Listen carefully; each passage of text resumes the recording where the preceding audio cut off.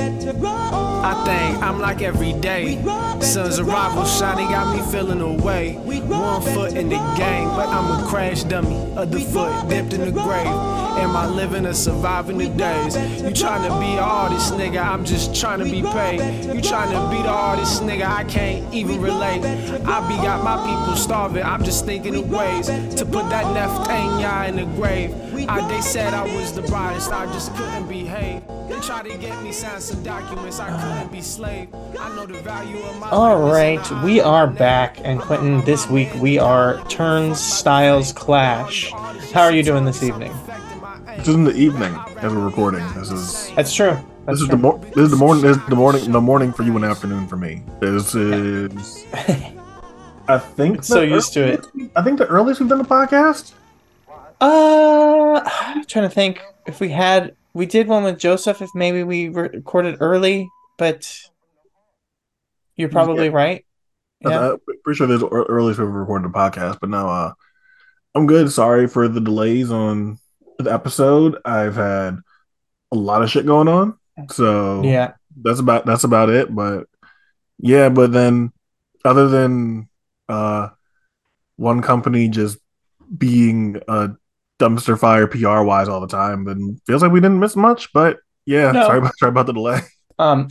Anyways, you asked about the name before we started. What was it? What's it about? So the new drama is that Tony Khan announced the paid attendance for All In, and everyone said, "Oh, that's new." You know, most of these wrestling companies report like everybody in the building because that'll be higher, blah blah blah, or they'll announce some made up number with a bunch of fake comps and stuff that aren't really even there. And he reported just paid attendance, and then thanks to intrepid journalist Brandon Thurston, who came back and reported the turnstile count, which again, Brandon, I don't know that how much Brandon is like a clout demon. He seems like a nice guy. Every time I've interacted with him, he's one of the ones that I was bummed out when I saw that he stopped following me, but it wasn't a block thing or anything weird like that. He just clearly he grew out of it. On that topic, actually, who is an interesting refollow got him back after all these years? Mookie Ghana. Related to Brandon Thurston, that's why it came up. But he followed me back after a couple years of he had unfollowed me unceremoniously. I wonder what that was about. He's probably trying to get that job at AEW. Didn't want to risk it. Yeah, didn't want to be risky. Yeah. Following you would have put everything at risk. Yeah, people say, "Okay, you're Mufos with this guy." I don't know. But Brandon he's another one bites the dust. He's still not on the roster.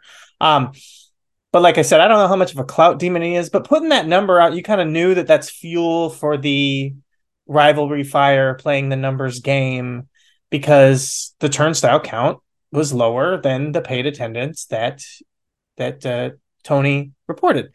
Now, you as a normal human being who knows a thing or two about, real sports and actually watches some real sports, right?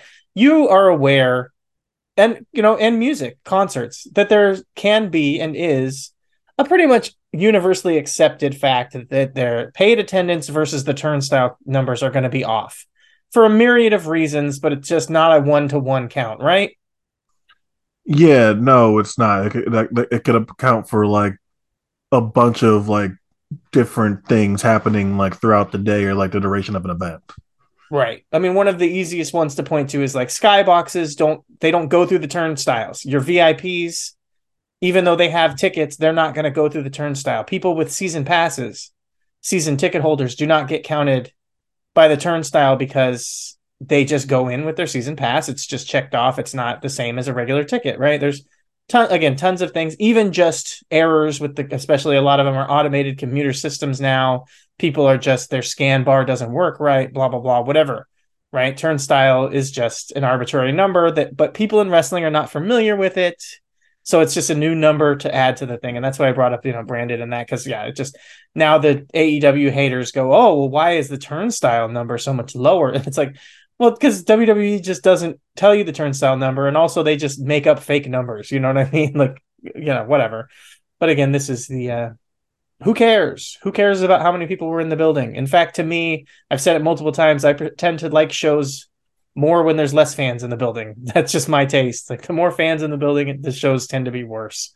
Um, but yeah. I tend to agree with that, and also just like I don't know.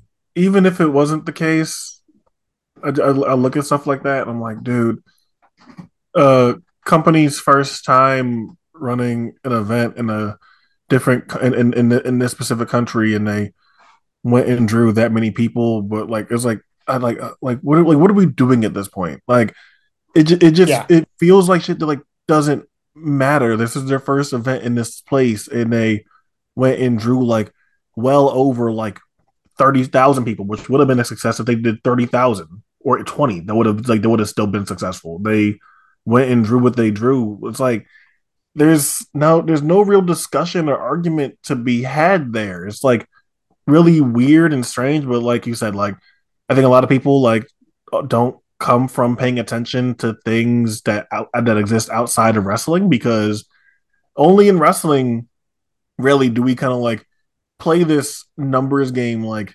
super duper severely to this extent to like compare and contrast like other companies and shit like that, when like if we're following music or sporting events, like like the people reporting ticket sales don't go about it the exact same way. I don't feel Right. like so. Like, yeah, I think there's another case of like wrestling fans getting a hold of like information that they didn't know was like a thing before, and like turnstiles. Like, yeah, like that's existed for a while now, guys. Yeah. Yeah. And, like you said, I mean, sports, obviously, it's different because, like, you don't hang your hat on being the best draw as a sports team, right? You hang your hat on winning games, winning competitions. So you don't really have that in wrestling. You can't say that. And concerts, it's interesting because I was thinking about that as you said it. I was thinking about that already as you were mentioning it. And then you mentioned concerts. And it's like, yeah, I guess even musicians, like they tout their ticket sales, and a lot of people talk about that. Musicians make the lion's share of their money now from concerts, be it the tickets or merchandise, I guess, sold at the venues and things like that. But and probably even licensing fees, similar to what WWE does now, where cities and stuff pay big enough stars. Like I bet a Taylor Swift is getting some kind of economic bonus from the city of Los Angeles and Oh stuff yeah, like that, right? oh yeah, for sure, for sure. but uh but a lot of musicians, I mean, they're gonna, again, like at least some semblance of, like, when you're measuring their quality, you're also looking at the quality of their music, right? And you're saying, like, you're not really comparing artists by going like, well, obviously this artist that I like is better because they sell more tickets to their shows. People don't Right, really talk that but here's way. the thing. And if someone did that, they would get laughed out of the argument. Like if someone Right. did do that, because people will do that, they'll say this person has the highest grossing tour of X amount of time, or this person has like the highest like selling album or some shit like that. And people will make arguments like that in music, but like they will get laughed out of the argument. Like in music, it's definitely like an understood concept that just because you sell X amount of whatever, whether it's tickets or albums, that doesn't mean that you're like the best at whatever craft. Like that is sort of like an understood thing, even though the people that like oblige, like or like divulge into that type of stuff. Like with wrestling, it feels like we're still kind of in a place like that, which it may Right. never go away. But in music, there's still like just because someone sells X amount doesn't mean that they're like the best at this thing. Wrestling is just still in a weird spot where we just act like kids about all this shit still. Yeah. Yeah, it's still, I mean, it's still part of it. I mean, and it's part of the nature of it. It's, I don't know if you've seen, people are posting memes and talking about this OVW biography or documentary show that's on Netflix. They're basically trying to do Drive to Survive, but about OVW. I don't know if you've seen any of it. Um, I saw that they were doing some OVW series thing, and I was confused by that, yeah, like because OVW hasn't like mattered in a long time. Not that it's not an right. interesting story, but I was really confused as to why OVW is getting any sort of coverage in 2023. Yeah, so they got this documentary, and that involves Al Snow involved, and everyone's saying he's coming off really poorly. But Al Snow's pretty famous for his quote saying, like the best match is the one that draws the most money. And that speaks to, again, like, oh, ticket sales and all this stuff are as important. I saw a little clip that's going around recently. I don't know if I think it's from a shoot video with Christopher Daniels talking about getting some kind of heat backstage with Bruce Pritchard. And the first thing, that in the clip where he's talking about Bruce Pritchard coming up to him says is like, what's the point of pro wrestling or whatever? And Daniel says his first thought was to say to get paid. So yeah, it is like, because wrestling has so much of that ingrained in the culture even to this day, and fans still think like that it makes them a worthwhile and smarter fan if they're critiquing wrestling based on business metrics, and that stuff is more important. The people who do the I couldn't vote for someone in the Hall of Fame if they haven't drawn, however much. Those people who basically have worked themselves into a shoot where there can never be another Hall of Fame wrestler. You know what I mean? Like, you've gotten to the point now where how can any wrestler break the records of the wrestlers from back then who were actually big time draws and making tons of money? No one can compare to Bruno or Hogan in 2022 because wrestling just isn't like that anymore. But it is ingrained in there, and it's very silly. And I've always found that I think that people who critique the actual, art of what's going on, the physicality of the matches, tend to be the more intelligent fans. But that's not how some people look at it, I guess. Um, did kind of mention, like, yeah, it's the stan culture, and it's the people who've got their sides, and that's what they're arguing and fighting about. An interesting note to that was like, WWE no longer being helmed. I mean, I guess still technically helmed, but no longer being owned, no longer being a McMahon family business. Everyone's making a big deal about referencing that. And I wonder if that has any effect on people's, diehard, WWE fandom, whatever you even want to call it. It's not even just fandom. It's the obsession with with like having to denigrate They AEW were because they were raised by WWE. Like, yeah. so it's not just a fandom or even a standom. It's like part of like life for them. Yeah, I wonder, do you think that now that it's a Endeavor TKO Holdings company, it's no longer the same do you think that affects people's opinion at all in that way? Oh no, I'm not sure. Like, I think that like I think there's a large contingent of people that were like Vince McMahon fans. Like, I Right. genuinely believe that there's like a ton of people that watch and consume WWE that are fans of Vince McMahon. Like, we don't even really need to like look too much further into it than when, in the midst of all the scandal and shit that was happening last year, like Vince McMahon putting himself on TV came out and got like people were bowing to him and saying thank you Vince and all this shit. Like that's still like a small sample size of people, like a few thousand people. I understand that, but like that's reflective of a consumer that is a Vince McMahon fan. So I do think there's like a level of like disappointment to hear that like it's no longer like a McMahon family brand of entertainment. Uh, I'm not sure how what it's gonna mean long term though. If that's gonna be a thing that like affects the company in like any sort of like long term way. Because I think that people like having whatever weird like uh admiration or parasocial relationship with like the owner of a company like can can lead to like people's fandoms being stronger. So without that figure there, I'm not sure what certain people will latch onto. But I think there's definitely a disappointment that Vince McMahon, who they've been a fan of for X amount of years, and admire and respect for whatever their fucking odd reasons are, is no longer there. I think that does affect people. Yeah, I think I agree that I do think it might have some kind of effect, and especially because, as you mentioned, the people that are Vince McMahon fans, people who have an affinity for the company based on Vince, and feeling some whatever kind of, you know, attachment they have to him, like knowing that it's not his company anymore, and he's, I guess, still going to be there in charge, might affect some people. There is also the people who have that weird feeling of, oh, Vince McMahon's the only person who knows how to do wrestling right. So anybody who's not Vince doing it is going to be doing it wrong and bad for whatever stupid reason. And It's half the time funny. it's It's completely funny though wrong. that like to officially be in a place, and we saw this coming like a couple of years ago, but it's like to officially be in a place where like wow, like there isn't a McMahon heir anymore. Like it's just done. Like there's Yeah. like no one from that family is going to be taking over the company, at least for the foreseeable future. Like it's just not going to happen. It's real interesting to like watch it not from just the perspective of it no longer being a Vince McMahon led company in terms of like just like completely dictating the day to day operations and board shit, but even going forward is no longer a McMahon family operation, which like I think that's a very I think that's interesting and like funny because Yeah. it's like Yeah. it's a very funny thing, but like I think that's like almost like the more important thing is like yeah, this is kind of like not that they won't be involved, but this is kind of like the end of like the McMahon era for like maybe ever in terms of like dictating this company. Yeah.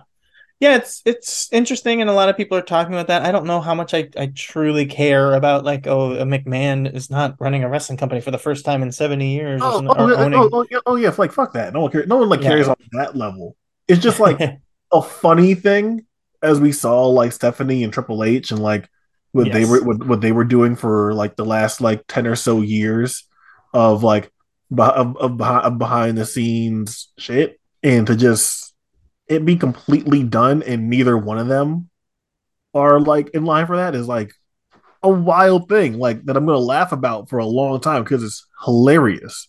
But like, Yeah. nah, on a deeper level, I don't care about that shit.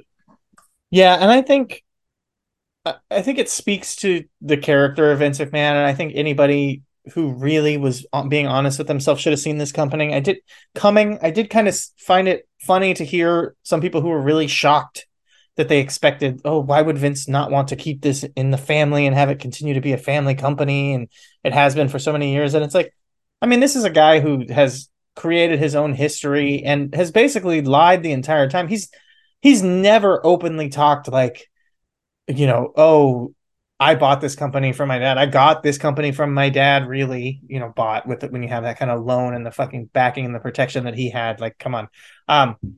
But he always tried to mythologize and act like, oh, we built this from the ground up. He would even say stuff like that. They even like talked about WWE being a small business that they built from the ground up. He didn't really think of that as part of his history. So of course he doesn't like, carry any weight to it to be like, oh, I want to keep this in the family.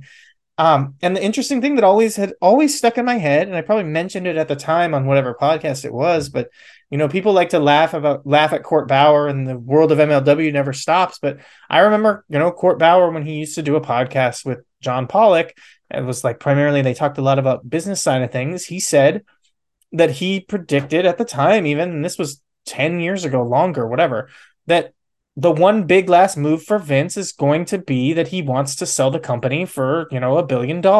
He's going to want to, the numbers at the time were different than they are now, but basically that for Vince, the final proof of how successful he is because of the way he measures things and the way that he's a businessman, he's not going to ride off into the sunset and leave the company to someone else. He's going to sell the company to another media entity. He was like, theorizing like Disney, Fox, something like that, right? And get that one big last payday to prove that he did something. And again, I think it speaks to really getting to the psyche of knowing this is a person who interacted directly with Vince for years, actually gets the psyche of Vince and doesn't go like, oh, if it was me, I'd want to keep it in the family. No, he goes, this is a ruthless, cold businessman who does not see any value in family. And what he sees value in is proving that he was a success as a businessman and he was able to take this company and sell it and cash out and make the number as big as possible. That's what matters. At the end of the day, it was having the big number. And he did it. He got the big number, and that's what it was all about for him. And I just think, yeah, like people laugh at Court and make fun of him because he's the Loki whisperer and he sends out these goofy press releases and all this. But when it came down to it, to business, he was spot fucking on about someone that he knew directly. He saw exactly what was going to happen. No, you're right. Very, very much so. And it's just been super. Like I said, it's been funny to just watch it all play out. To be like, oh yeah, there's never gonna not run in the McMahon family, and it's like, yeah, he doesn't care about his family that much, guys. So that's not No, really, that's not, he doesn't really care about that. no, that was not gonna ever be it, But yeah. Um, I don't know if there's any other news and things you want to talk about or anything else you want to hit. Um, We've been gone for a bit, this so is true. like, um, I'm, man, Did you did you see any of All Out? Did you watch All Out? I can't remember which one is which at this point. Though. All I Out don't was the know. good one, which was the second one that was in America. Okay, Um, yeah, you okay, yeah, I didn't see any of that one. Like, it's didn't see I any? yeah, no, like, Okay. I don't, I couldn't even remember which one was which. I would recommend going back because Danielson versus Ricky Starks might be one of the greatest matches of all time. I know that that sounds crazy to say, but a lot of people are kind of on the same page and agree. Um, I got Pete, my old podcast co-host Pete Schirmacher, who's doing like a new podcast reviewing that Asuka Star Wars show. People should check that out over on Place to Be Nation. Ahsoka. Okay, Ahsoka.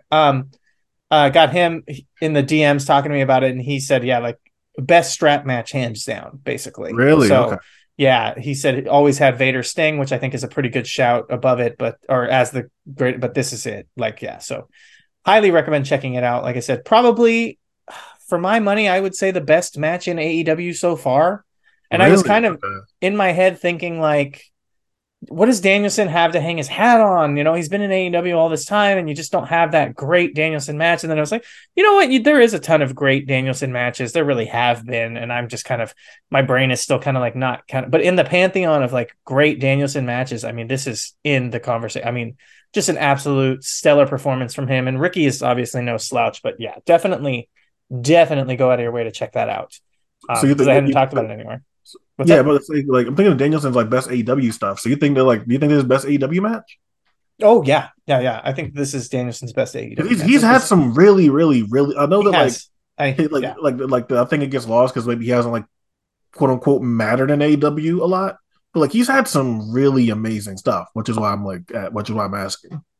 yeah. I think a lot of people might the Okada thing. It also was just his last match before this. I think that that kind of was fresh in my head, or like so fresh in my head that it hasn't really like carved a groove to where I think of it as like, oh, Danielson's greatest match or whatever, or greatest match in AEW. Obviously, he's got the Omega match, the Page matches, and then Garcia, you've got all of oh, go ahead, Garcia, Garcia. Yeah, Garcia, the Moxley match from the pay per view. you've got all the Anarchy in the Arena stuff, which are all great, but it's kind of hard to think of that as like a great Danielson match, even though they are. So yeah, there's tons there really when you do think about it, but still, I would say this is it. I mean, this is again, it's I hate to even hype it up like this to you, but it's honestly a match where I think I can, and it I'm doesn't sure I'm gonna matter. love it. Yeah. Um, that and Moxley Orange is also great. So I would, I mean, I would say I actually loved the show top to bottom and thought everything was good to great. I didn't think there was a single bad thing on the show. Some people are less high than me on that and would just say check out those two, and I wouldn't Look, argue with them look, completely. I'm gonna watch I'm gonna watch Takeshi and Omega. Like I'm gonna do that for sure. Yes, So yes, like there's just things like I know that I would like. Maybe like some of our friends aren't really super big on, but it's like I know I'm gonna like that. So it's like it's fine. I haven't gotten around to watching that. I had seen really only like Punk and Joe from Wembley in terms of AEW stuff from recently. So that's like about it that you needed to see from that show, if I'm honest. yeah, so I'd only seen Punk and Joe from Wembley. So like I just kind of like was behind, and then obviously like the shit in the wake of Wembley was like like overtook Yeah, everything. So just like yeah. just let me take a step back from AW for a second. Yeah. Yeah. I would definitely those. I would say check that out. I did want to talk about that strap match, even if it's not breaking it down just a little bit because I haven't on the record said anything. But yeah, that's where I'm at with that. I can't think of anything. I mean, really, that compares. It's phenomenal match, truly. But There's better than Umaga and CM Punk. I would probably say yes. I would say yeah. It just etches that one out, which is a really good match. But yeah, I did prefer Umaga versus CM Punk over Sting Invader, which like I do love Sting Invader, but always like if I had to yeah. compare them, like oh, what I think is the best strap match ever, I usually would like default to like Umaga and Punk. Fair. Yeah, I could definitely. I get that. For sure. It's a great match. Um, This shit yeah. I is like mean, this shit is just over, huh? Like the CM Punk thing, oh it, yeah, I was gonna just uh, not even talk about it. I know, but like It's done. Yeah. yeah, they're just fucking done, man. This is Yeah. it's not even like Yeah. anything like really super in depth to like talk about. It's been weeks at this point, so we're not gonna like rehash the whole thing. It's just like, damn, man, like it's just really over. Yeah. Yeah. It's that's it. I mean, I don't I will say my one thing. Like sure. I do, I understand like why some people didn't like Collision in like the Punk led era of it. I thought that was a good wrestling show. Like even with Sure. like it like kind of like existing in its own universe and being weird and separate from the majority of like other AEW storylines and like the matches and main events going pretty long and shit like that. Like I understand why some people might not have liked Collision. I thought Collision was a really good wrestling show for the most part. Like I got what I wanted out of it. So like it's just been weird to me because I know that you weren't the biggest fan of Collision, but it's like seeing so many people be like, "Oh yeah, like immediately Punk is gone and Collision is so much better." I'm like, man, like Collision had some really good matches on it. Like I get it, like but there was some really good shit on Collision. While like it was like the Punk show, so like I just like that's it. It's like Collision was good, man. Yeah. I didn't hate Collision. In fact, I think my biggest takeaway from Collision that I tweeted out, and was that like now that you've got an AEW show you know, that's actually doing WWE, but 15% better. You don't need Dynamite to be WWE, but 15% worse. Like, can Dynamite go back to being like Dynamite and the AEW that I actually really liked in the beginning? And like that does sound like bad because I'm saying comparing Collision to WWE, and that's a negative as far as I'm concerned usually. But I think that the differences were in a way that made it more preferable to me. It was like it was more like an 80s WWE. That was an intentional thing. And I do like there being different kinds of wrestling to watch. And like you said, like it was different enough to where it made it feel like it's a worthwhile to have a second show and have it be somewhat separate or whatever, rather than just being part of the same brand. They actually executed on that well. And I appreciate having something like that. And you're right, it was a good show. And it sucks that like if it just becomes just another version of the same thing that's on every other show, because it was nice having something different that stood out. And I like there being different kinds of wrestling. I mean, I said this recently, but it's like my favorite shows in recent memory were like the blood sport shows in an empty warehouse. Like I like things to be different and stand out and have stuff that's like separate from everything that you see constantly that's all the same. And Collision being different was a positive, and there was a ton of good matches. You got coming out of it, you got the Bang Bang Gang, the BC Gold getting over, which is a plus because I liked all of the people involved in that and was hoping that they'd get over, and then they did. So that was a good, example of something that came out of it that was positive. And you just kind of go like, okay, like fuck, like Collision made more fresh stars than a lot of other wrestling shows I have for mean, the past 10 I years. would give Collision credit for reigniting Ricky Starks for sure. Yeah. Even if I don't agree with the way that they went about it with the heel face turn and switching back and forth, yes, like they definitely got him over after he was really feeling stale and well, washed up or whatever. I think that a lot of the refocus and kind of righting the ship that felt like maybe it was just not going to be able to happen of Swerve Strickland with stuff that was happening on Collision. So yeah, I mean, there's definitely stuff there. So Yeah, not a bad show. that was it. It's just like say whatever about Punk and like the aftermath of this, which like again, every talking point about that is like has been mentioned. Collision was a good show. That's all, man. Like I get it, but Collision was good. That's all. Yeah, for sure. Um, do you want to talk about this DDT show? Uh, sure, let's do it. Yeah, Oh. I think that's. I didn't get to watch. I didn't get to watch anything else. So Okay, like I think that we're good. We're good here. Okay, can we do this different how we usually do it? sure. You can do it however you want. This was you said to do this show. You go for it. Okay. I want to start with the main event, and I want to ask you about how do you feel about Chris Brooks, especially after this main event. Perfect. How do you feel Yeah. about Chris Brooks in his time as KOD Openweight champ? I wanted to talk about that. I wanted to specifically to talk about that and like how he feels, especially coming out of this match. I don't know. Do you want to talk about the match first, or do you want to just talk about that first? We can kind of just kind of like blend both in together. But I was Okay. going to get you before to talk about that since like I know you're a bigger Brooks guy than I am.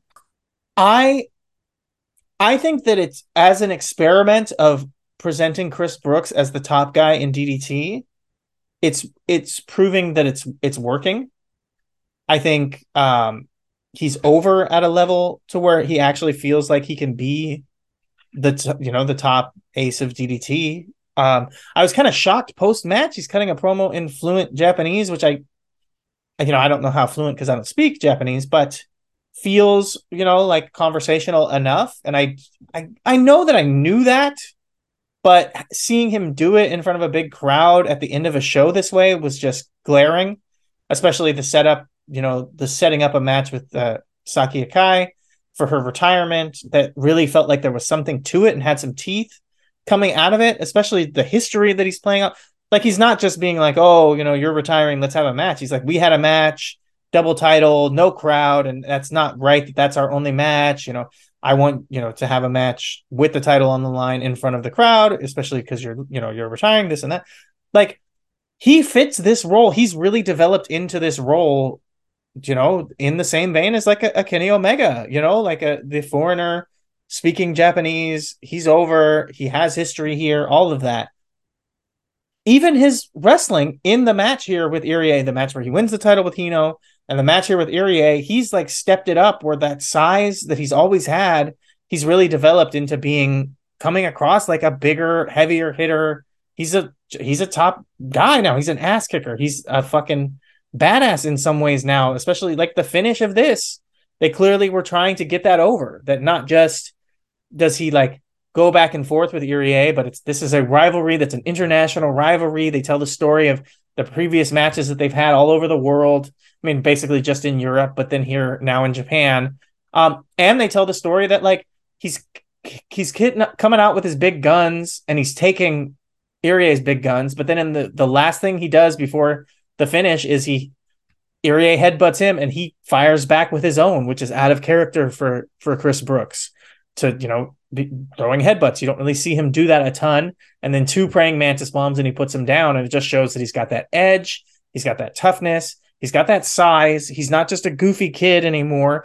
And it's so funny because during the break in between the last times that we recorded, I did talk and tourneys with Sam and Dan, and we reviewed the first Tetsujin, which had young Chris Brooks looking scrawny, and I mentioned it there. Like he has filled out so much, and I didn't even really notice it until looking back to back then.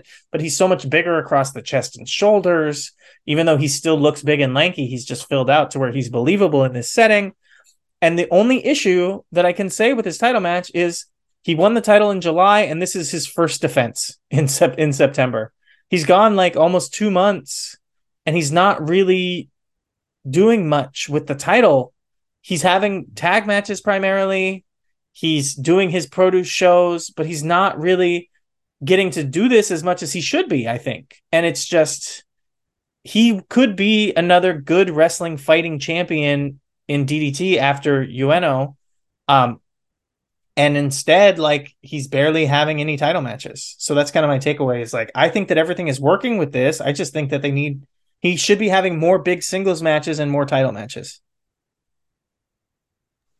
Yeah, that's been the weird thing is like usually with a KOD champ, it feels like they're like given more reign to do more, even if it's like smaller in between stuff. And granted, like Brooks only won the title 2 months ago, but still, like you would think that they might just throw a smaller show defense in there, and like we just never really got it.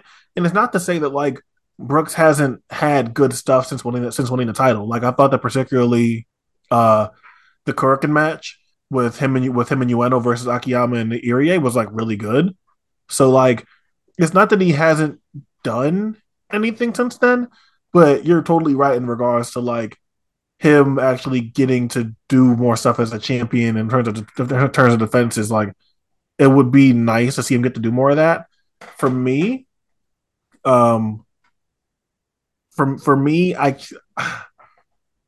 like the match a lot, and it was just interesting, like you said, to notice like the ways in which Brooks changed or is like adapting to like the title being the champion position that he's in now. Because like I love that headbutt spot that you mentioned for sure, where it's like a super out of character thing for him to do. So I thought that was great. Uh I love the pace of this. I feel like Irie since he's left DDT has become like even better. And I thought Irie was great when he was in DDT as a regular, but like he's gotten even better. And I love the way he can like control and dominate a match in segments and portions too. And you're right that like Brooks has gotten better at that side of things as well. And I would never expect to like a 27-minute Shigehiro Irie and Chris Brooks match this much, but like I was really surprised because it's great. It really is. I'm super surprised to like enjoy a match that's this long between these guys because these aren't guys that typically I'd want to see wrestle a match this long with each other. But like I was really into it and super impressed. I like this way more than the Brooks and Hino match, which like I'm not saying that that's like a high bar to clear, but like I do like it more than that. And the Saki Akai thing is interesting and I hope it's good. You know, I definitely know the level of respect and admiration that Chris Brooks has for her. So I'm hoping that like they can figure out an interesting way to lay that match out. Um, but yeah, I thought this main event was great. And if I'm thinking about it, like I'm not sure that it's not the best DDT match I've seen this year. Not that there's like a ton of competition here because we can be honest, like we haven't talked about DDT as much in years past on here this year, and this just hasn't been that good of a DDT year. So even with that being said, this is still probably like one of the better DDT matches I've seen this year. Yeah, I might like the Brooks and uh Higuchi, I think match that was the got Brooks to the title shot. Yeah. Um a little bit better, but only slightly. And yeah, I think I agree with a lot of what you were saying there. I do think the thing about the Saki Akai match, again, because it feels like Brooks this Brooks title run thing is working, but is almost not to say directionless, but we just haven't seen much of a direction yet on where they're going. That could really set it off because it is hard for me not to think back to like what really, I already was a Chris Brooks fan from, we've talked about it. I talked about it a lot on that podcast, Talking Tourneys on the same podcast network here. Shout out to the boys, about being a fan of Chris as like just a technical wrestler. But what kind of got him noticed and more people talking about him was the tag team and eventual feud with Nixon Newell. And I don't know, you talk about the respect for Saki, and of course he can show that, but I don't know if maybe we get a little bit of that, because Brooks did kind of build his name in some ways in that way off of intergender stuff. But he can be very vicious and ruthless in a setting like that. And we've got a retiring legendary in DDT type star, long career, very always at the heart and soul of the company. Still involved with having the trios titles and not just in DDT, but also in All Japan and Saki Akai. And if Brooks, takes that to the ruthless viciousness that we can see from him on top of the way that he's turned it up and he's more of an ass kicker, that could be the thing that really sets up what this title reign is all about. It could also just be a nice, retirement send home match without that, but we'll have to see what they do. But it's hard for me not to predict or kind of see or hope for something like that.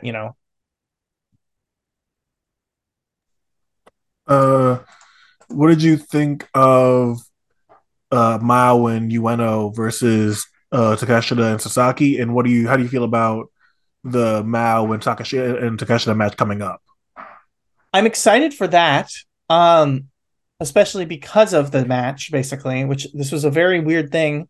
I had to like kind of go back. Oh, sorry. Before we move on, I hate to jump back. Obviously, it was like checking out translations and things on dramatic DDT, and to your point about Irie being better, since he's kind of left DDT, there was a part in the post match where Brooks, like specifically, and it seems very odd reading it, that Brooks is saying like, oh, Irie, we love to have you back, basically. And it's so weird to be thinking of Irie, but he's so much not a DDT guy anymore that that yeah, it is like, oh, you could come back to DDT because you're, a solid fighter and this and that.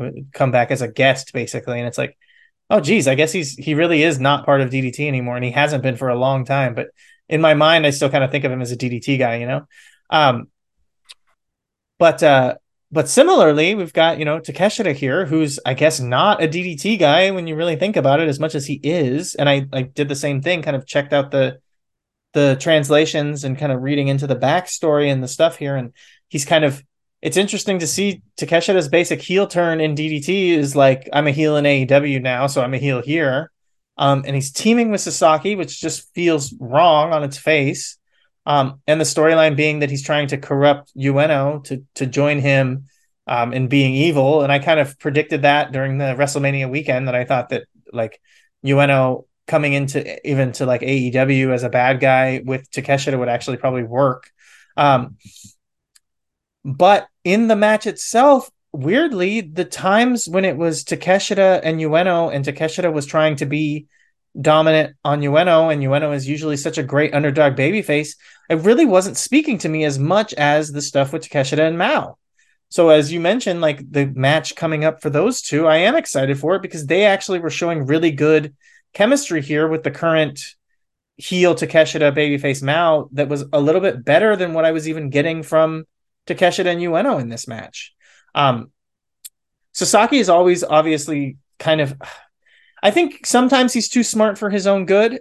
I think he, obviously gets that kind of stuff from Dick Togo, who can sometimes be the same way and has been doing it for years now, showing the worst sides of that with the House of Torture thing, where like he's really trying to tell a pretty like detailed story in the match, and he will sacrifice the quality of the wrestling for trying to tell the story, where he's so much of his focus was about the story and the drama and that, and it's not necessarily about the wrestling. He's trying to play up that he's trying to help Takeshita corrupt Ueno, and that's so much of what he's going on here is that, and he does a really good job of keeping that story at the front of your mind and doing all that. But like I said, sometimes it sacrifices his actual wrestling, which I know not a lot of people love Sasaki as a wrestler, but I actually think he's pretty solid when he actually is being serious in wrestling or focusing on the wrestling, not to say not serious. He's usually serious. He's not like a heavy comedy guy. But yeah, like kind of coming out of it, I am excited for a Mao Takeshita match because they showed really good chemistry here with this alignment. But what did you think? Yeah, this is a thing where I feel like it's more interesting, like as the story than I think the matches have been, at least so far. Because even like Takeshi and Ueno from Peter Pan was really good, and like I've usually like really enjoyed the Takeshi and Ueno like pairings that we've gotten, but that was still like okay, like feels like we're more towards still building towards something. So I'm curious to see how like Takeshita performs in these matches going forward as we develop the storyline. It's just really funny to me. Cause you've been a DDT fan, so you were there. It's like how long were we begging for like Takeshita to like do something interesting in DDT? And when it seemed like we were finally getting that, uh, with what was the unit? All Out. Yeah, all out. Yeah, It seemed like we were finally getting that with All Out, and then it just kind of like said like never mind, and like right. now like 4 years later we're getting that. It's just like that's really funny to me. But no, I enjoy this match. I think that Sasaki and Takeshita, it looks super so weird, man. Like Right. knowing how like at the hip connected that these guys are and have been for like the last like 7 years in terms of like their stories and history together. It's really wild but like I thought they still meshed pretty well, and I thought they still meshed pretty well in the previous 6 man tag that they having was like them and Kanan in some 6 man tag. So like they've worked together pretty well. I think there's a better version of a match like this. I'm not sure if Sasaki's the right partner, but I think there's a even better version of like a Ueno and Mal versus Takeshita and X match out there. But like clearly that wasn't the purpose there, and this is like advancing the story. And I'm very curious to see what they do come up with because while DDT is great roster wise, as we know, like creatively, this just hasn't been a super strong year. And if they can use Takeshita more, then maybe they can start getting some fire under some new stories and creating some interesting things and maybe elevating guys to like certain points. Like we know how great Ueno is, we know how long they've been trying with Mal. Can this storyline be a thing that gets them both over the hump? And like now we're finally seeing them as like solidified main eventers. Like I don't know, but I do think that it's a good sign to see them using Takeshita to like reinvigorate the storylines in the company. Yeah, and one note from the match, I agree with you for sure that like this Takeshita fresh, doing something new for him, being a heel, all of this, like even if it is like weirdly subservient to the AEW storyline, is like it's unique and interesting, and it's something that's like exciting to see where they could go with it. And teaming up with Sasaki is interesting, like you said, because they have that history, but with rivals where it does look so weird, but who knows where they go. With Sasaki too, it can also just go up and smoke instantly because that's kind of how it is with him. Nothing ever, things can either be like forever or they can be like, just the flash in the pan, nothing thing with his stories.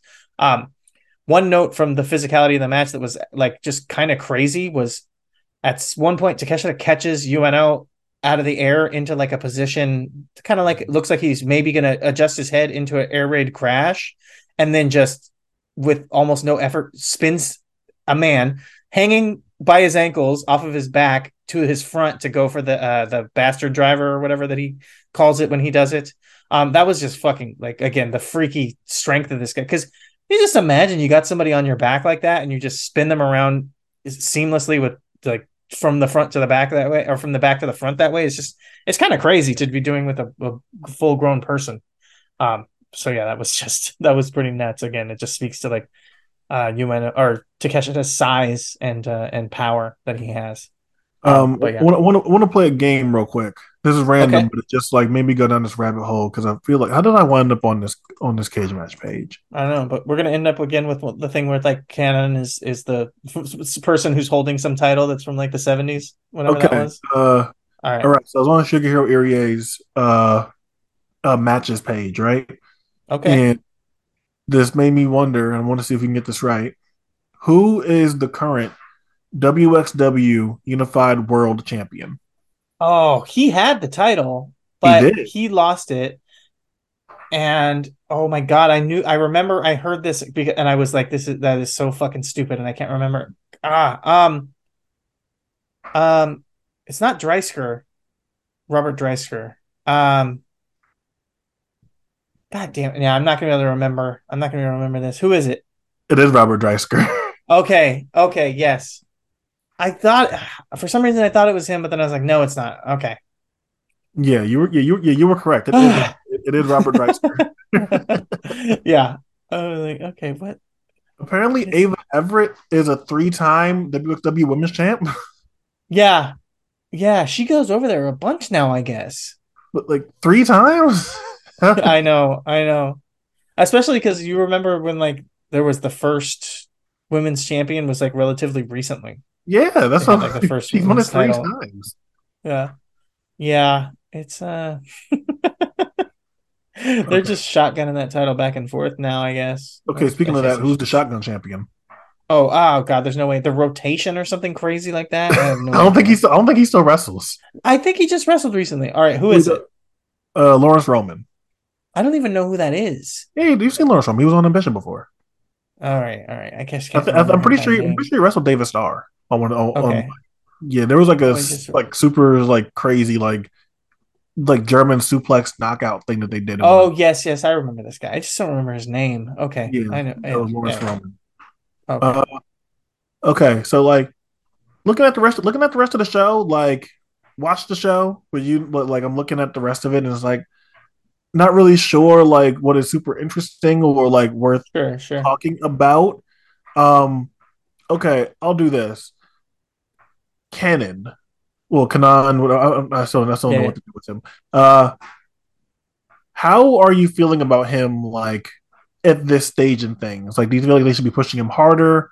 Do you feel like he's about where he should be? Like, how are you feeling about Kanan right now?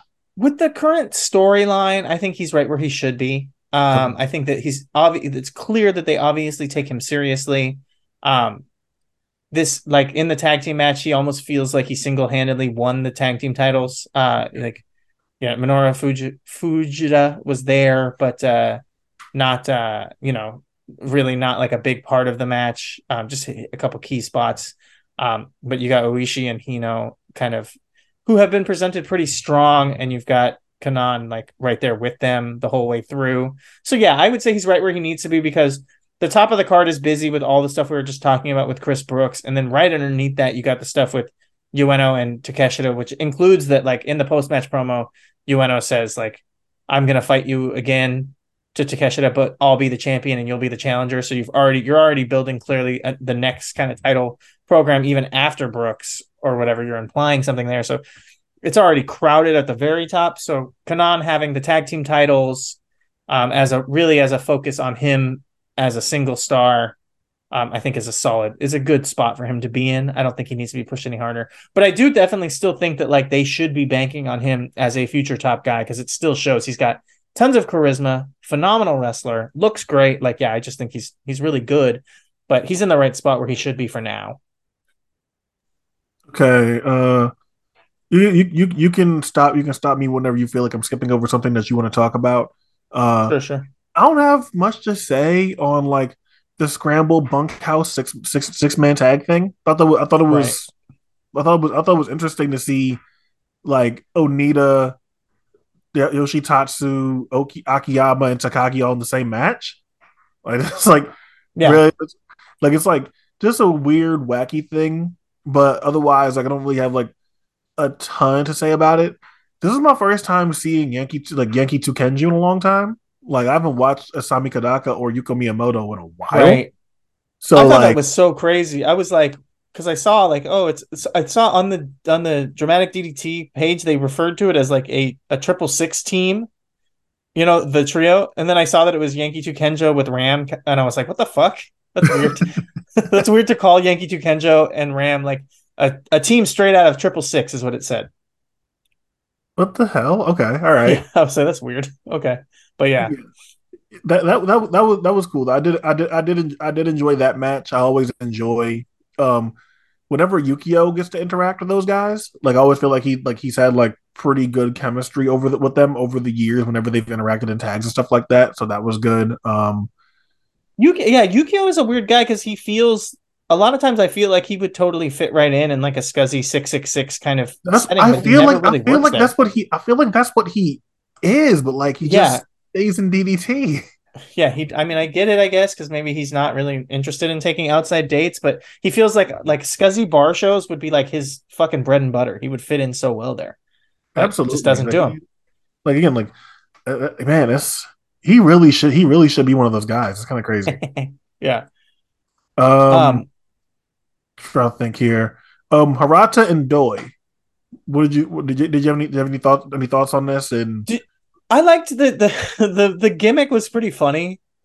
Like, and I thought that it worked for what they were doing. Doi can always pull this stuff off, and sometimes you forget it because like he's trying to be a serious wrestler or whatever. But I thought that they executed this gimmick really well, and it was actually pretty funny.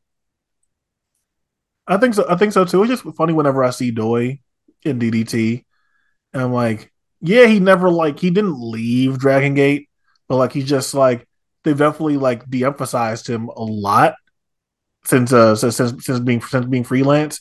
And it's just funny to watch him. I was like, man, like why don't you just go do Dragon Gate as a regular now? It's like, okay, like Yeah, you want to go and fuck around with Harada, which is cool. That's fine. I'm not even mad at that. It's just like when I see what he's doing in DDT and other places, it's like you just could have stayed in Dragon Gate for all this, man. But it's all right. It's okay. yeah.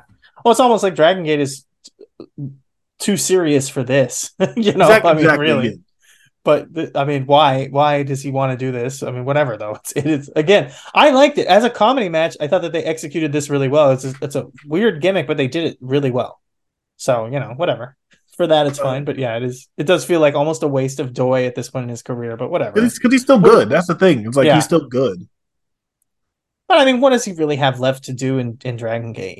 Oh yeah, of course, of course. Like that's the thing. Is like it's not like he's missing out on like all this like potential stuff to do because he's accomplished and done everything.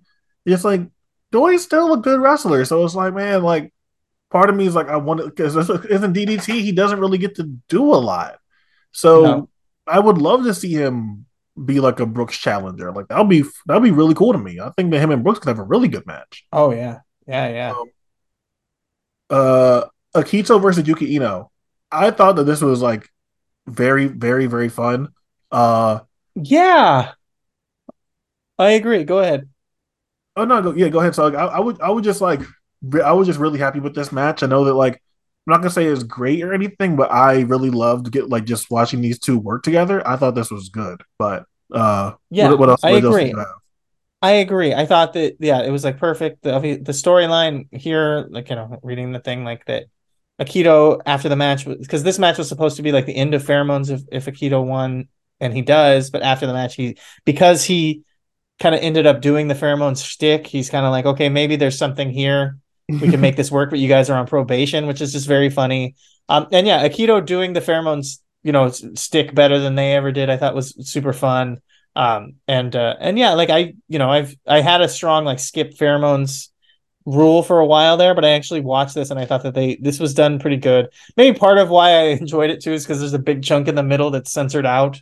Um, did you intentionally skip the trios tag match there?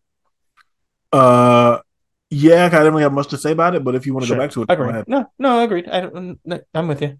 Yeah, Okay. and then obviously the opening is what it is, right? What's there really to say? Um, Other than like it just feels weird that Takanashi, because his tag team partner, his longtime tag team partner, is the champion, he doesn't really have anything to do, so they throw him in like an opening comedy Honda 6-man with the fucking rookies. Just seems wrong to me because of how talented he really is, but whatever, it is what it is. I guess before we get out of here, it's like with DDT, like we know that DDT at its best has the ceiling to be like the best wrestling company in the world. We know like what DDT's ceiling is be, or what DDT's ceiling can be in terms of like talent, booking, execution. Like we know how good DDT can be like at its best.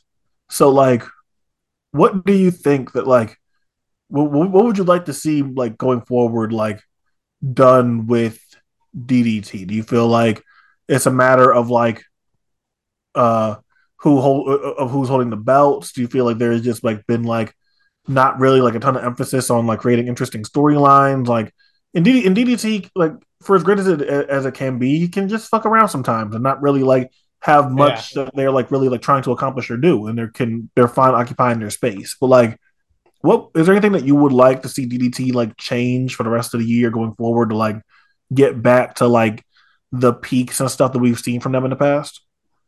It's tough because we just talked about it, and there's like two comedy matches on this show that we both said that we enjoyed. Really, we both like actually thought that they were really solid for comedy matches, but they also both had one wrestler in it for sure that like if they were just a serious full-time wrestler would probably end up in our like top 50 lists perennially, just with how talented they are, but they end up doing comedy matches and stuff like this in DDT.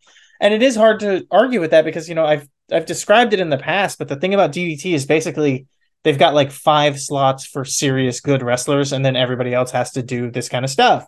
And I don't the thing is that I don't really want to say, oh, what should they do to fix it, is to stop doing that, because that's what makes DDT DDT. What they need is focus, and I think that a big part of it is Takeshita, the Takeshita thing, with like that he was the focus for so long at the top of the division, and you kind of knew what you had. And I think that him leaving, kind of, and then coming back and forth, and then finally announcing for sure that he's gone, Um, they had clearly they had an idea of what they were going to do next, which was going to be Endo, and that just completely flopped.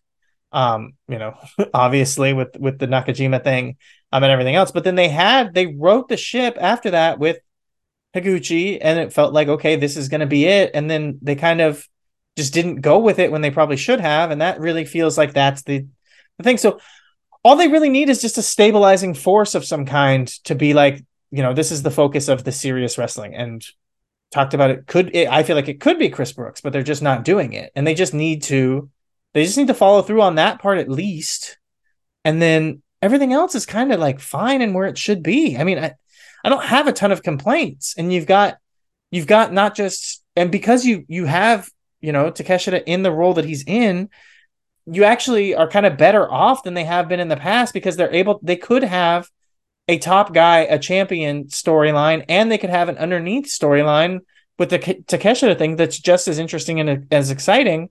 And it doesn't have to be the championship, but they're kind of are wasting the fact that they, are not really taking that advantage that they could. And that's about it. They just need to like focus and actually book.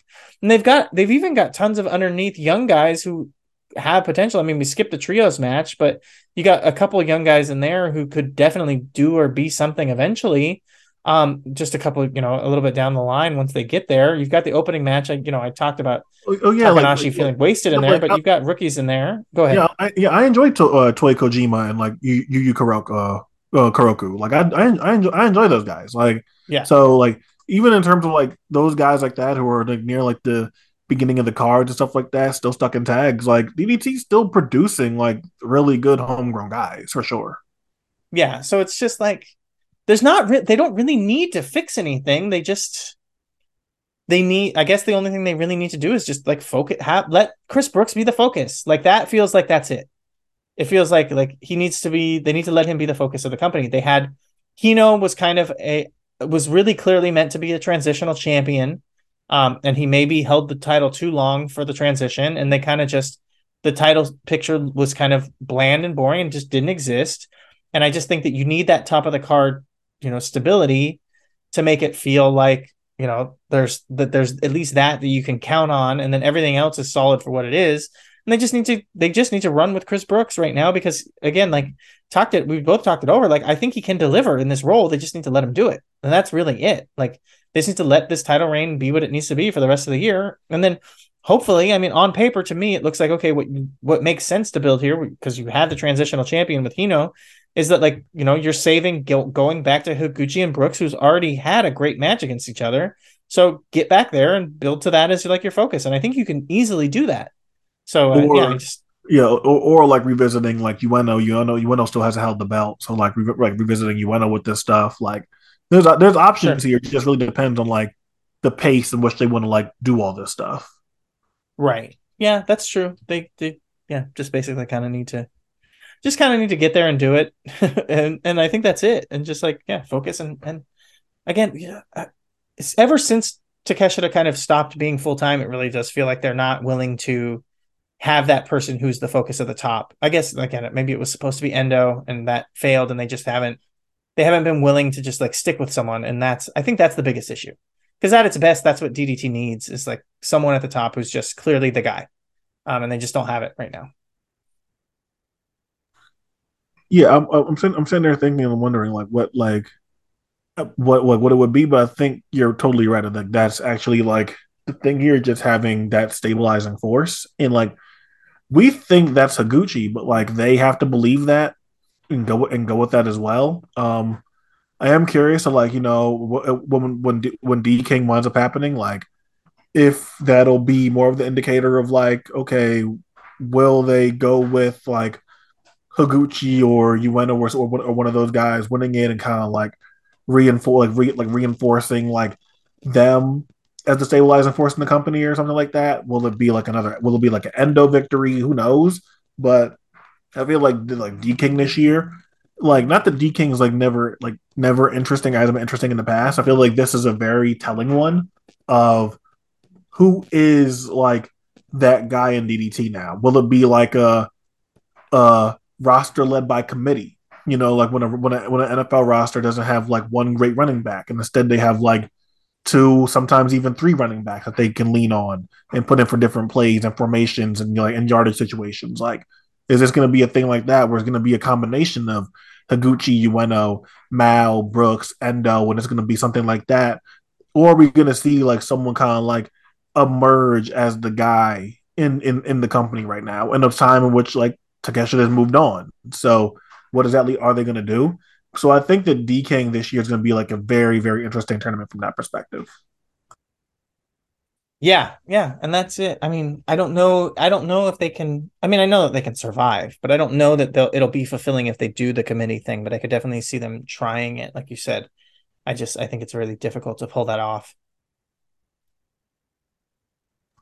That's all that I've got in Yeah. regards to this DDT show.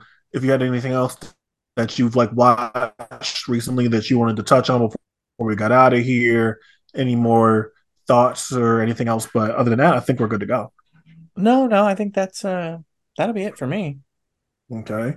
Uh, I think that's it for me as well. We'll come back and like the DDT show was good. Like I don't want to make it sound like it wasn't good, but like we watched enough DDT over the years to like know how like these DDT shows work. So it's like really like kind of like breaking down like the main event scene and like where we feel like things are heading. But like it's still a really really good company with like great talent rising that still hasn't gotten like the most chances in the world yet. So like I still like DDT and I just hopefully like they get back to like a even better place than they have been. But you can follow me on Twitter at QT_Moody. You can follow Tim at ROH Dutch. I almost said Bone Dog's wife. I stopped myself. At ROH Dutch. And you can follow the podcast network at WDKWPN. If you're feeling so kind to, you can donate to us on coffee. And I don't know. I have a kid at the school I work at that wears a hat all the time that says conductor because he's obsessed with trains and buses.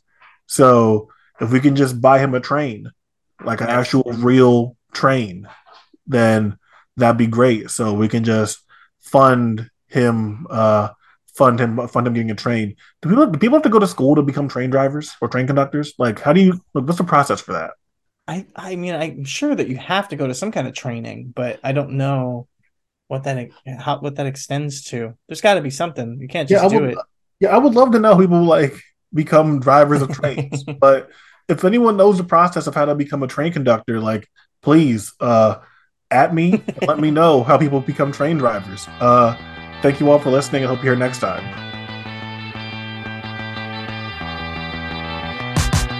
My darling, my lover, how I love you, how I miss you, but my solitude loves me better than you.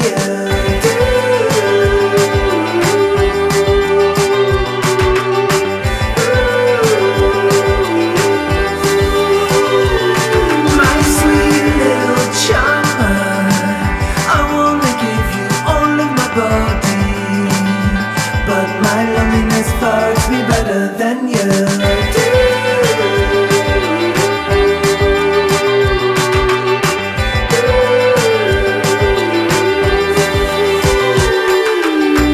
There was a time I needed you and I would die for you.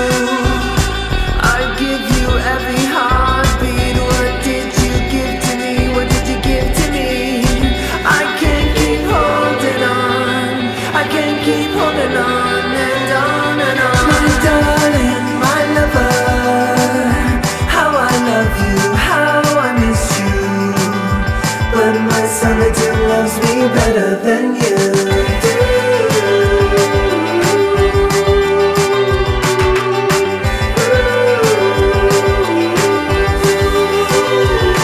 My sweet little charmer, I wanna give you all of my body, but my loneliness fucks me better than you do.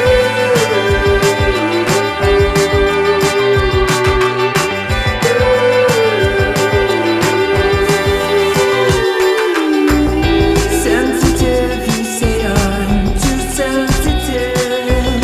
Now darling, you're misreading things. I just finally give a shit about my own heart, about my own life.